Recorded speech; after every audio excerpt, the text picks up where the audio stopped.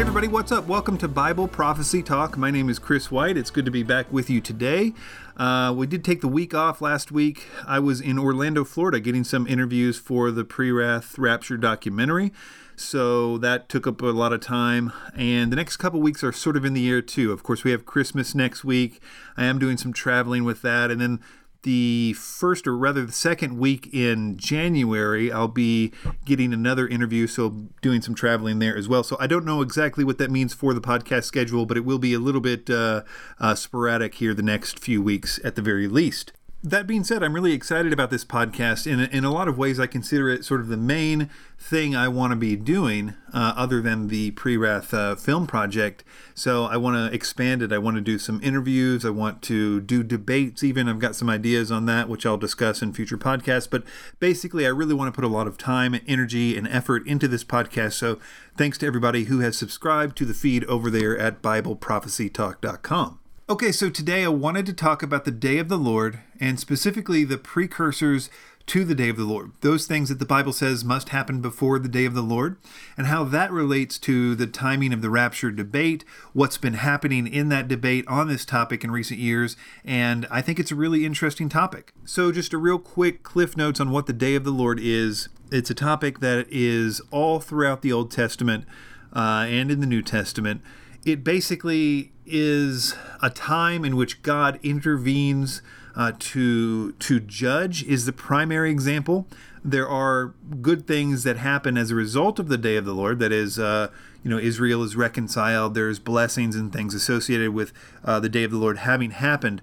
And a lot of commentators will divide this Day of the Lord concept into two kind of concepts. One, there can be days of the Lord in which God intervenes and judges in a sort of near interpretation, that is to say with the Babylonians or the Assyrians or something like that.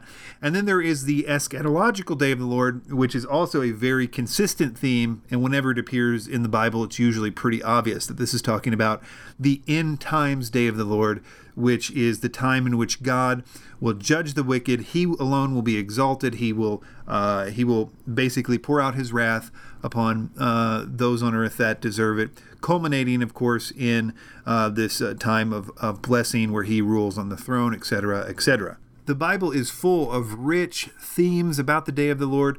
The minor prophets are almost all talking about the Day of the Lord in some way or another. But the Day of the Lord is associated with things like the sun, moon, and star signs. The celestial disturbance are mentioned several times by many different prophets. The trumpet that Paul uses later in the New Testament is a reference to the Day of the Lord trumpet. Some of the minor prophets talked about the trumpet would be associated with the beginning of the Day of the Lord. And just a little bit of clarification on that. I know a lot of people think that has to do with the Feast of Trumpets, but really it's the Numbers trumpets. The silver trumpets in Numbers are what became associated with the Day of the Lord in the later prophets. And the reason is actually a part of this Day of the Lord theme. The silver trumpets, there were supposed to be a couple trumpet blasts. One was to gather all the tribes together to go to battle, but one was to essentially call God to battle against their enemies, to battle on their behalf. It was this concept that became associated with the last, that is to say, the eschaton trumpet that Paul references in association with, obviously, the Day of the Lord. And that is, of course, what the Day of the Lord is, God going to battle against the enemies of his people and on their behalf and for his glory. In the New Testament, it's basically the exact same themes. We see the trumpet and the celestial disturbance sign that both precede it, but we also see that it is a time of God's wrath in the end times against the wicked. All those things are very consistent from the Old Testament to the New Testament. There is, I'm not going to say a new theme, because really you can see this in the prophets as well, but it's also associated with the resurrection. It's associated with the end of Christians' work. It's the day Paul consistently refers to as the day when he expects to get his rewards, that he tells us we will get our rewards is on that day, the day of Christ, the day of the Lord. So it's very confusing to some people that don't get this part of it, that it's both the day that we are looking forward to, and it's the day that everybody else should not be looking forward to. It's like they happen back to back, and that's going to be an important part of this discussion as we move forward, and I'll go into more of those details in proof text, but that's essentially what the Day of the Lord is in the New Testament.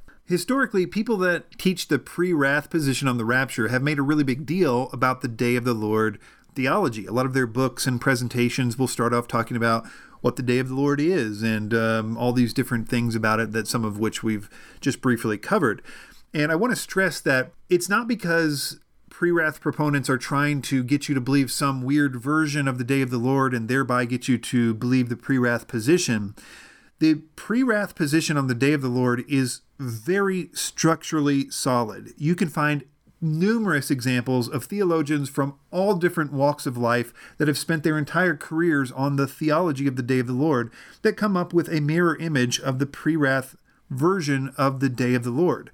I'm not going to say that there are no minor debates about it, but usually the minor debates about the day of the Lord with pre-wrath are about those little bits that are not good for the pre-trib position. I used to think that the reason that pre-wrath spent so much time and energy on the day of the Lord theology was mostly because of what I call Joel's Road, that is taking them from Joel 2:31, when it shows that the celestial disturbances are a precursor, that they happen before the day of the Lord, and then showing them Matthew 24, the Olivet Discourse, Revelation 6, and the placement of that exact same sign, which turns into contextually before and after. You can look in both of those passages, this perfect symphony of Scripture that shows that the wrath of God happens after that point, which is consistent, of course, with the day of the Lord and stuff. I used to think that it was just about that, but the more I look at it, the more that day of the Lord theology is this Swiss Army knife of eschatology. Because the day of the Lord is so intricately linked to all aspects of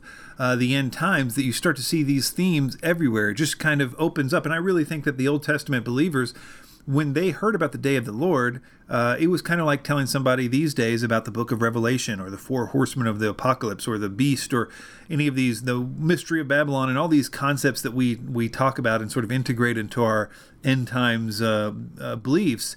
That was the day of the Lord for them. So when Jesus talked about the celestial disturbance sign in relationship to his parousia, that was as good as saying this is the beginning, and that's when the day of the Lord starts. Or when Paul speaks of the last trumpet, his readers would have understood it in the same way that if he was referencing the four horsemen of the apocalypse. But anyway, so a recap is that this debate is really about this last 7-year period and when the day of the Lord begins, because both pre-wrathers and pre-tribbers would agree that the wrath of God is basically the same thing as saying the day of the Lord. They agree that the day of the Lord is the wrath of God. So when does the day of the Lord start in relationship to the last 7-year period? The pre-tribulationists have held the view that the entire 7-year period is the wrath of God. The entire 7-year period is the day of the Lord. And since, of course, we both agree that we are raptured before the wrath of God, the day of the Lord begins, they would say that we're raptured the day before, essentially, the 7-year period begin. That has been the historical and really still the majority view of pre-tribulationalism, is that the rapture happens essentially that first day or the day before the 7-year period begins. They recognize that there is a back-to-back one thing happens and then on the same day the other thing happens, and there's a good reason for that, which we'll come back to later because it ultimately will be a refutation of some of the later arguments. So they've recognized that. Pre-wrath, of course, believes that the day of the Lord begins at some point after the midpoint, because they can show all these precursors. There's lots of precursors, which we're about to talk about, that all point to the midpoint. In other words, that at some point after the midpoint, the Bible says the day of the Lord begins.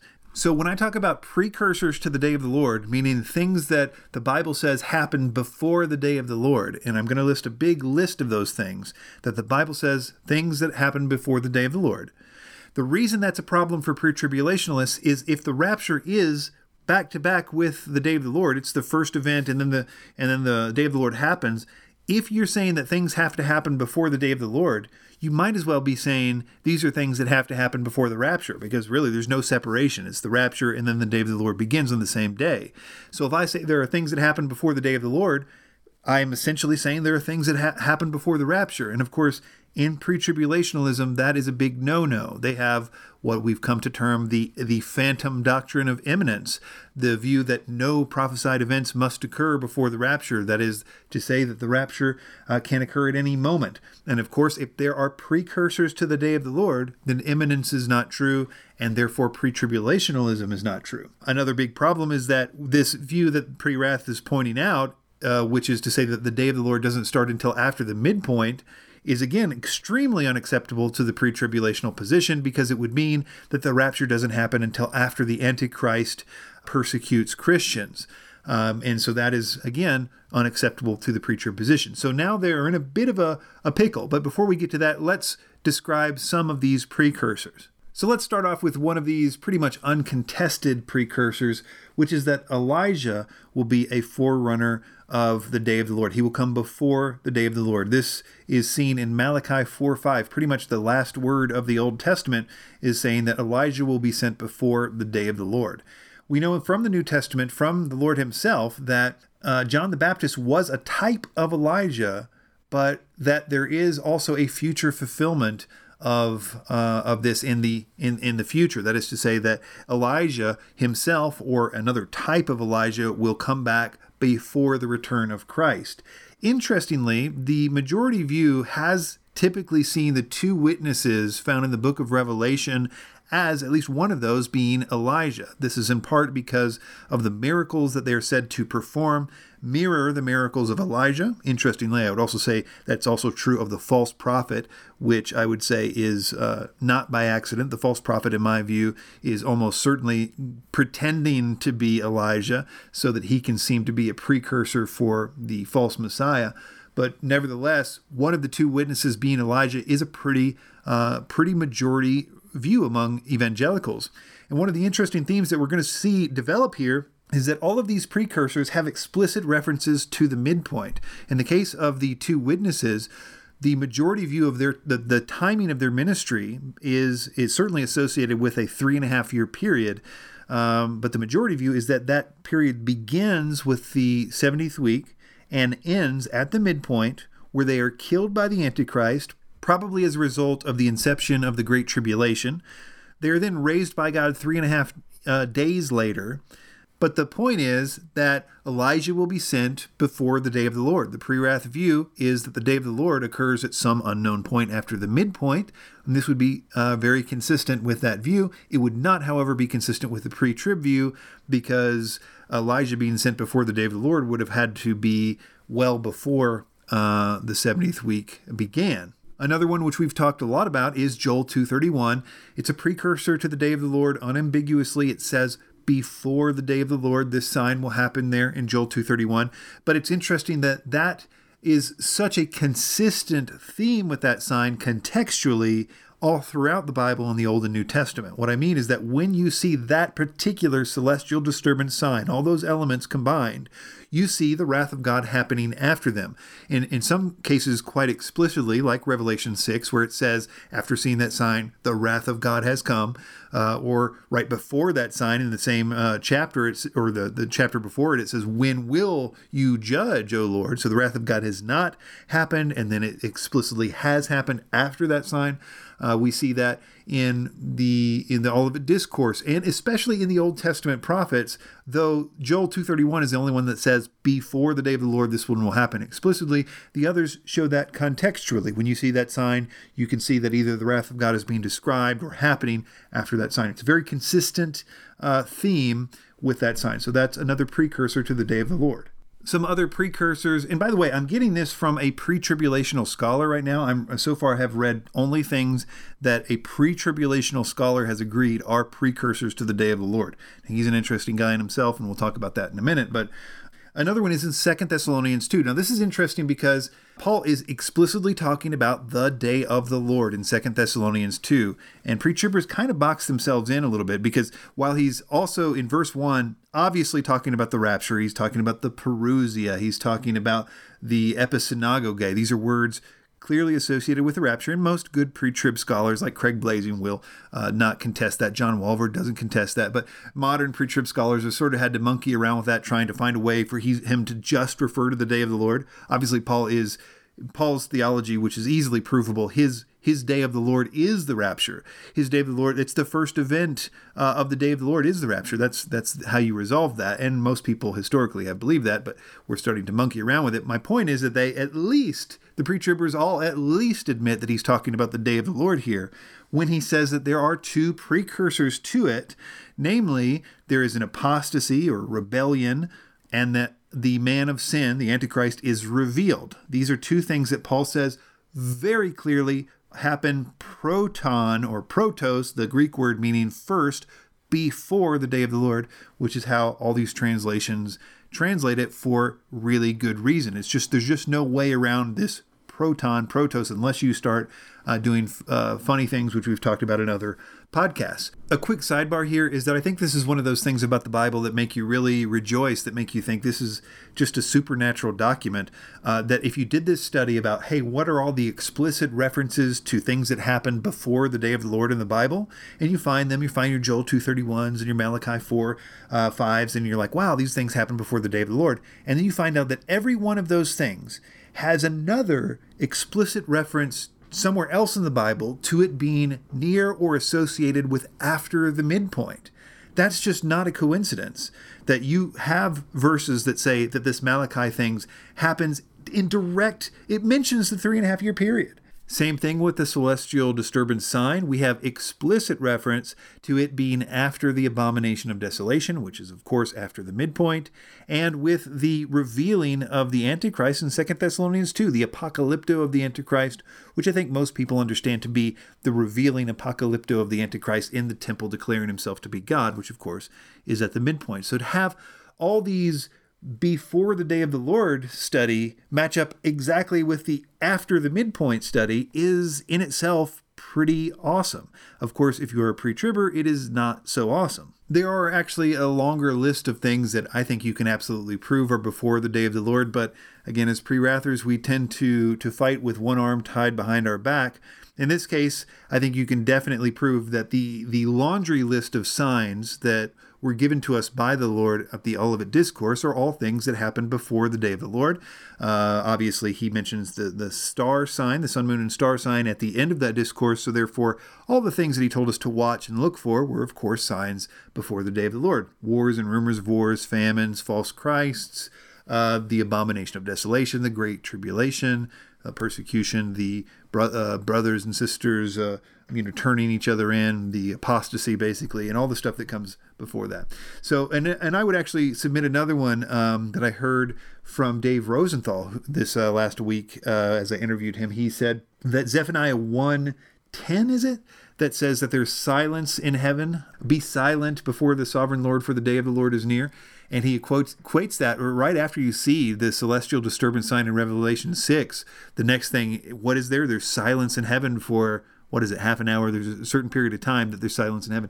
So he would also submit that is a precursor. It's a little less clear. I tend to think it's right, but it's certainly not as open and shut of a case. But all that to say that those are the basic precursors to the day of the Lord.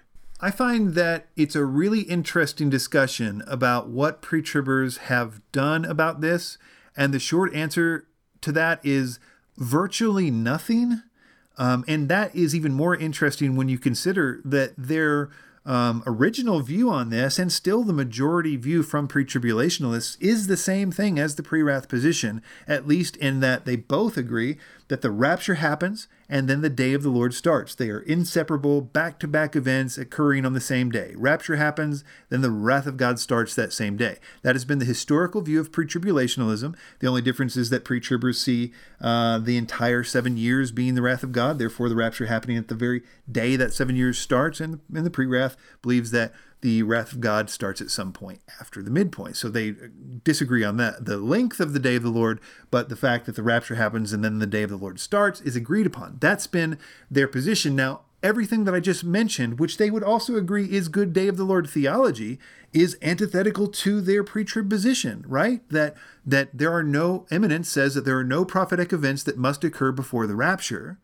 And then when you plug in this day of the Lord theology, that there are events that occur before the day of the Lord, you would expect to see reams of paper and lots of ink spilled on this topic from pre-tribulationalists, but there really just is almost nothing about it. It's as if they never even felt that they had to deal with it, because really they didn't have to, because post-tribulationalism has a completely different sort of thing that doesn't really deal with this as much. So they really haven't felt threatened by the issue. And interestingly, when they do theology on the day of the Lord, they come to basically the same conclusions we did. So it's not like the problem doesn't exist in their day of the Lord theology. It's just that they haven't felt the need to talk about it.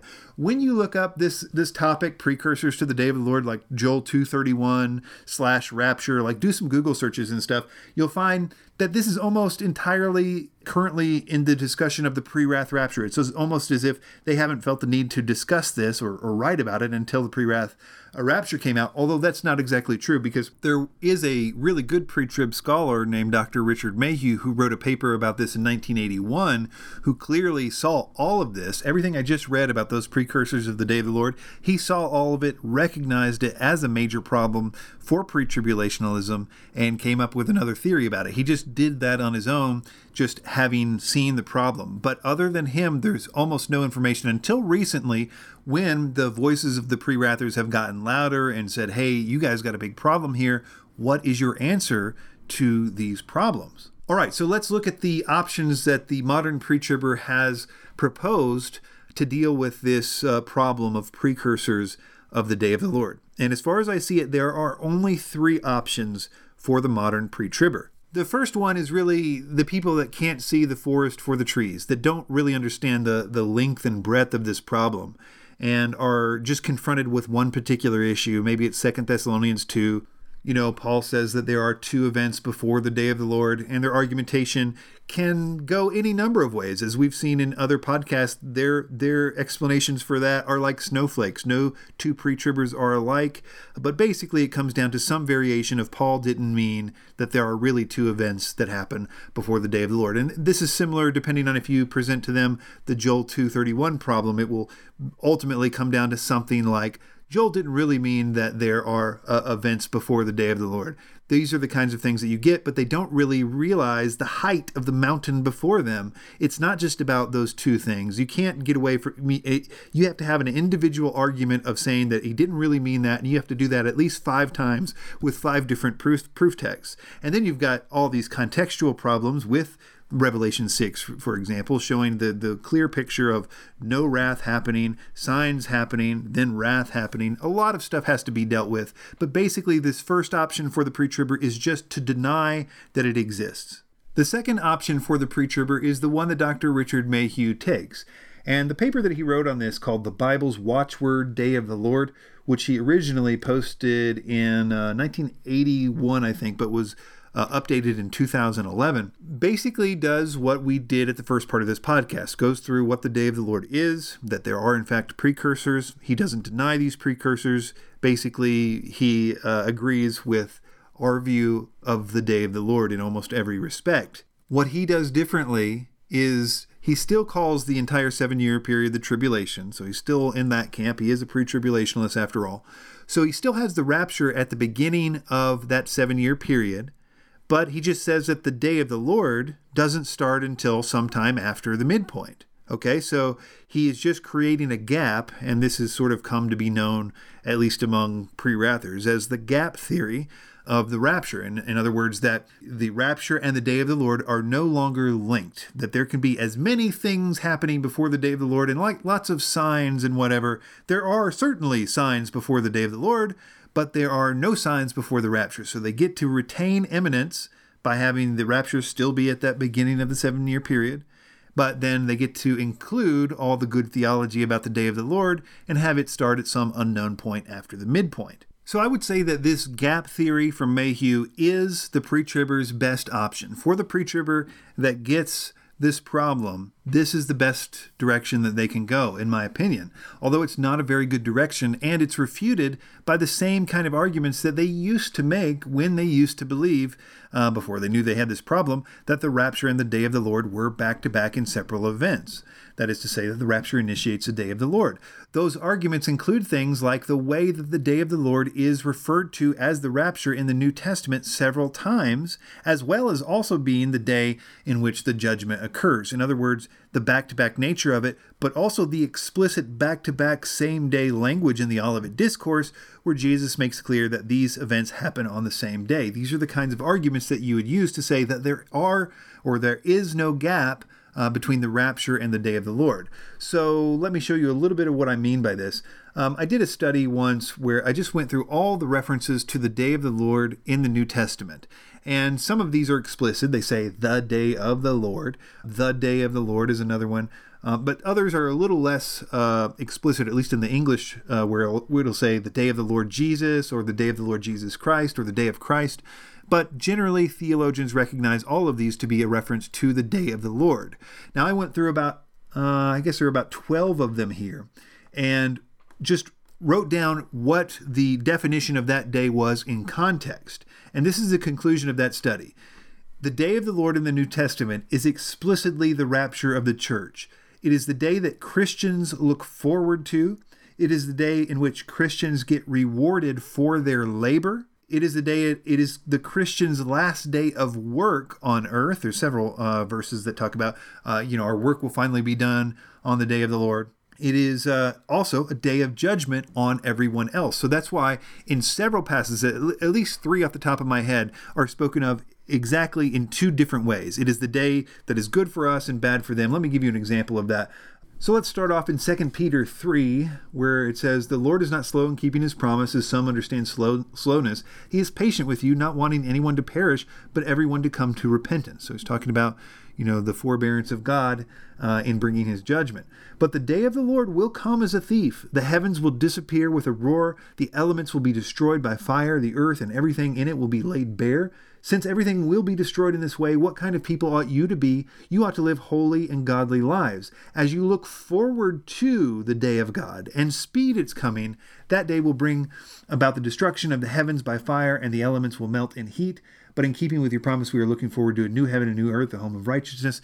This idea of it being good for us and bad for them, it's also seen in Luke's Olivet Discourse, where he is saying, after you see the celestial disturbance sign, which, as we should learn by now, is the herald of the day of the Lord, the judgment is about to come on the earth. People in Revelation 6 hide themselves in rocks, saying the wrath of God has come. But what does Luke say to do? He says to lift up your head, and when you see that sign, for your redemption draweth nigh. There are other instances. Paul in 2 Thessalonians 1, 6 through 10 has this sort of dual nature in mind when he says, "It is a righteous thing with God to repay with tribulation those who trouble you, those who are persecuting you, and to give you who are troubled rest, to rescue you from that persecution, when the Lord Jesus is revealed from heaven with his mighty angels, in flaming fire, taking vengeance on those who do not know God, and to those who do not obey the gospel of the Lord Jesus Christ. These shall be punished with everlasting destruction from the presence of the Lord and from the glory of his power, when he comes in that day to be glorified in his saints, and to be admired among all those who believe, because our testimony among you was believed." So he's mixing these metaphors of this day of our salvation with the day of punishment, and in that case, in that day is mentioned, as it will be one specific day. We see in 1 Thessalonians 4, where he speaks of obviously the rapture, "For the Lord himself shall descend from heaven with a shout, with the voice of an archangel, and the trumpet of God, and the dead in Christ will rise first. Then we who are alive and remain shall be caught up together with them in the clouds to meet the Lord in the air." Everybody agrees that's the rapture, but they don't always notice that in the next chapter. Remember, chapter breaks are not in the original; they're something that were added later. But it starts in 1 Thessalonians 5, verses 1, talking about what can only be a reference to the same subject that is to say, the rapture in the previous chapter. But concerning the times and seasons, brethren, concerning the times and seasons of the rapture, you have no need that I should write to you, for you yourselves know perfectly that the day of the Lord so comes as a thief in the night. And there he goes on to talk about the judgment aspect of it.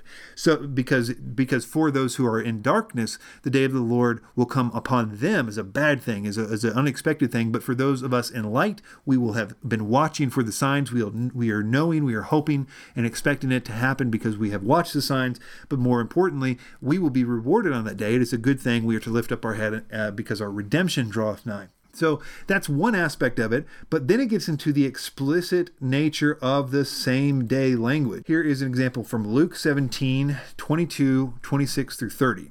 Then he said to his disciples, the days will come when you will desire to see one of the days of the Son of Man, and you will not see it.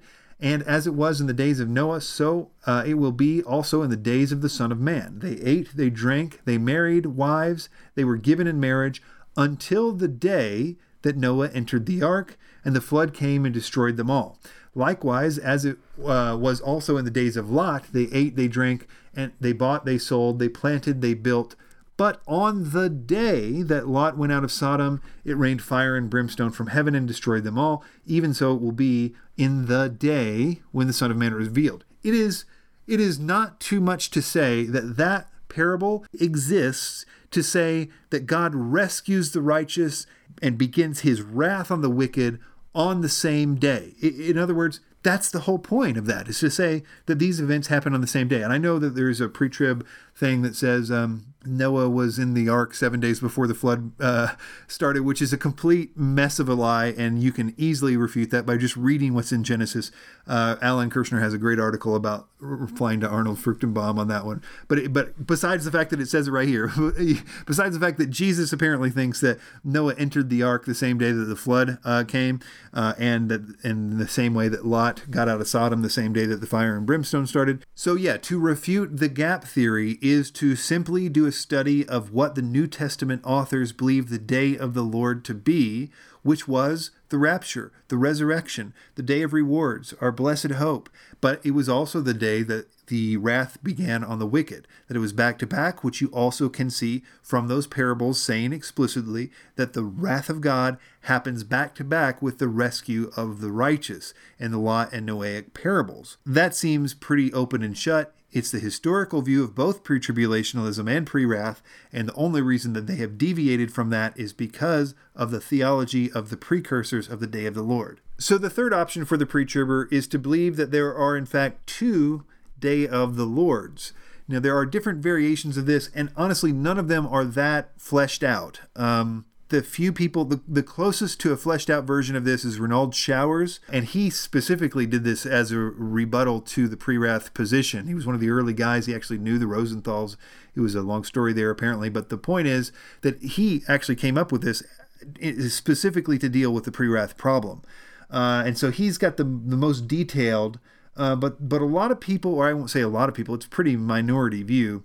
People like Craig Blazing seem to, and I don't really know, I haven't seen Craig Blazing's exact opinions on this, but just from something he said in the Three Views in the Rapture book in response to Douglas Moo on Joel 2:31, seems to suggest that he said something like the day of the Lord is a complex of events, which is the kind of language you typically associate with somebody trying to say that it's two events. In other words, what they would be saying is basically that there are two day of the Lords. One that starts at the beginning of the 7-year period, and some people will say extends throughout the millennium. And the reason they say that is because the event at Gog-Magog at the end of the millennium is sometimes referred to as the day of the Lord.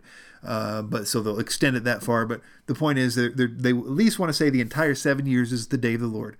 But in this view, there is also a day of the Lord that seems to be at the culmination of that event. In other words, in their view, Armageddon. So that's the day. The day that Armageddon happens is what they would call the day of the Lord. But obviously they can't get around the fact that there's also a much broader day of the Lord as well, which they would say starts at the beginning of the 7-year period in this example. So in this example, they're not even trying to deal with the fact that you can prove that the day of the Lord occurs after the midpoint. Although they could, if they wanted to do that, they could still keep the 2 day of the Lord theory. But in the people that I've seen that hold this view don't hold it. They're still sticking to the 7-year period is the day of the Lord view. But then there's a minor day of the Lord that happens at the end. And this is actually sort of modified from a post-tribulational view. And it basically is in Zechariah 14. So Zechariah 14 is talking about the day of the Lord, and it says a lot of things are going to happen in that day. And if you read through it, you can see that basically it's everything from the beginning of the day of the Lord all the way really through the millennium, and it keeps referring to in that day. So you would believe in most circumstances that it's just talking about in the day of the Lord, these events will happen. Certainly it describes events that seem to take a lot longer than one day.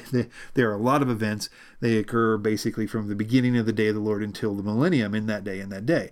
The issue is, and this is where post-tribulationalists have made a point, is that in Zechariah 14, verse 7, in the King James Version and in the New King James Version, it says, "But it shall be one day which shall be known to the Lord, not day nor night, but it shall come to pass that at evening time it shall be light." The issue at hand is, but it shall be one day which shall be known to the Lord. Okay, so now every modern translation has translated that one as unique. The thrust of what's being saying there is that not this will occur on one day, but that the day will be unique. And this is the way that the ESV has it. "On that day there shall be no light, cold, or frost, and there shall be a unique day, which is known to the Lord, neither day nor night, but at evening time there shall be light." Okay, so you can come to your conclusion whether you think that the day of the Lord is one day or not. It's almost certainly just one of these translation things, because certainly we know that the day of the Lord is at least 5 months from the book of Revelation, because the fifth trumpet, the scorpions, last for 5 months. But do you see what they're trying to do here? And this is, if they can make a day of the Lord, because they will agree that the day of the Lord is not one day. The day of the Lord is at least, in the pre-trib view, 7 years long. But if they can make the day of the Lord be really a reference to just one day, and they would kind of stick that somewhere around Armageddon, just because they basically pick it at random. There's a million things you could pick from in Zechariah 14, but they say, there's the olives, putting his feet down on the Mount of Olives thing. That, we know that's at Armageddon because that's just what they've always said. But that's just one of many things that happened, quote, on that day. So they've said, well, then Armageddon is really the day of the Lord. That's the entire argument. So if they can do that, do you see what that helps them do? Is that makes them be able to say the precursors that we've all talked about at this podcast, they're just precursors to that second day of the Lord. There are no precursors in their mind to the first day of the Lord that starts off at the 7-year period. Anyway, this is a weak argument. It was basically a shot in the dark from Renald Showers to try to deal with the pre-wrath thing early on. It was, again, based on a mistranslation in Zechariah 14, and very few people hold to it. I said Craig Blazing holds to it, and that's probably an insult. I don't really know what he holds to. It just sounded like, and he didn't really even deal with it in the Three Views book, it just sounded like that's where he was going, but in the long run, he didn't really have an answer for it. At least he didn't write on it, as far as I know. Anyway, those are the 3 options for the pre-tribber dealing with the precursors of the day of the Lord. Number 1, avoid it. Try to pretend like there are no precursors. Number 2, the gap theory. And I honestly think that's the best option, but it's just not an option that's going to hold up. And ultimately, I think that this issue is going to be one of the downfalls of pre-tribulationism in a good way, not in a bad way. That it needs to fall, and it needs to fall so that we can all start actually looking for the signs. We don't know the day or the hour, but we are commanded to know the general time and to watch for those signs. Before I end, I wanted to ask your opinion about the name for the documentary, the Pre-Wrath documentary. I haven't come up with a name for it, and that's partly because I haven't quite decided on the nature. It's actually kind of complicated because, in a way, I want this to obviously teach pre-wrath, but I want it to be bigger and more interesting than just a pre-wrath teaching documentary. I want it to have a story, and I think that the story is that pre-trib has a genuine problem, and I want to express that in a loving way. I want it, here's the goal, to be something that a pre-tribber would want to click on. They would see the title or the thumbnail or whatever and say, hey, I need to know what's being said there.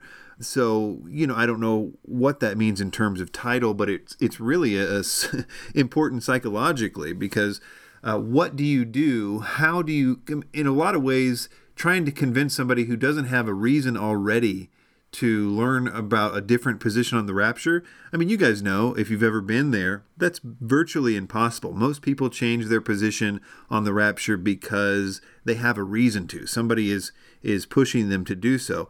But just a video that is expressing to be from the other side of the aisle on this, I mean, why would anybody click on that? So my current thinking is that if I can convey in some sense that there has been a change in the last decade or so in pre-tribulationalism, and that they have changed the way that they're teaching it at the scholarly level, and because they've recognized the inherent problems fundamentally, and I think that you could catch somebody up in that first 2 minutes of the documentary and explain to them the problem, and at the very least they might stick with you because they want to say, hey, I need to know what these problems this guy says exist are, and just to make sure I am more informed on this topic. That might be a way in. But anyway, I guess I'm asking anybody out there that has some thoughts on this, some thoughts on the naming of it.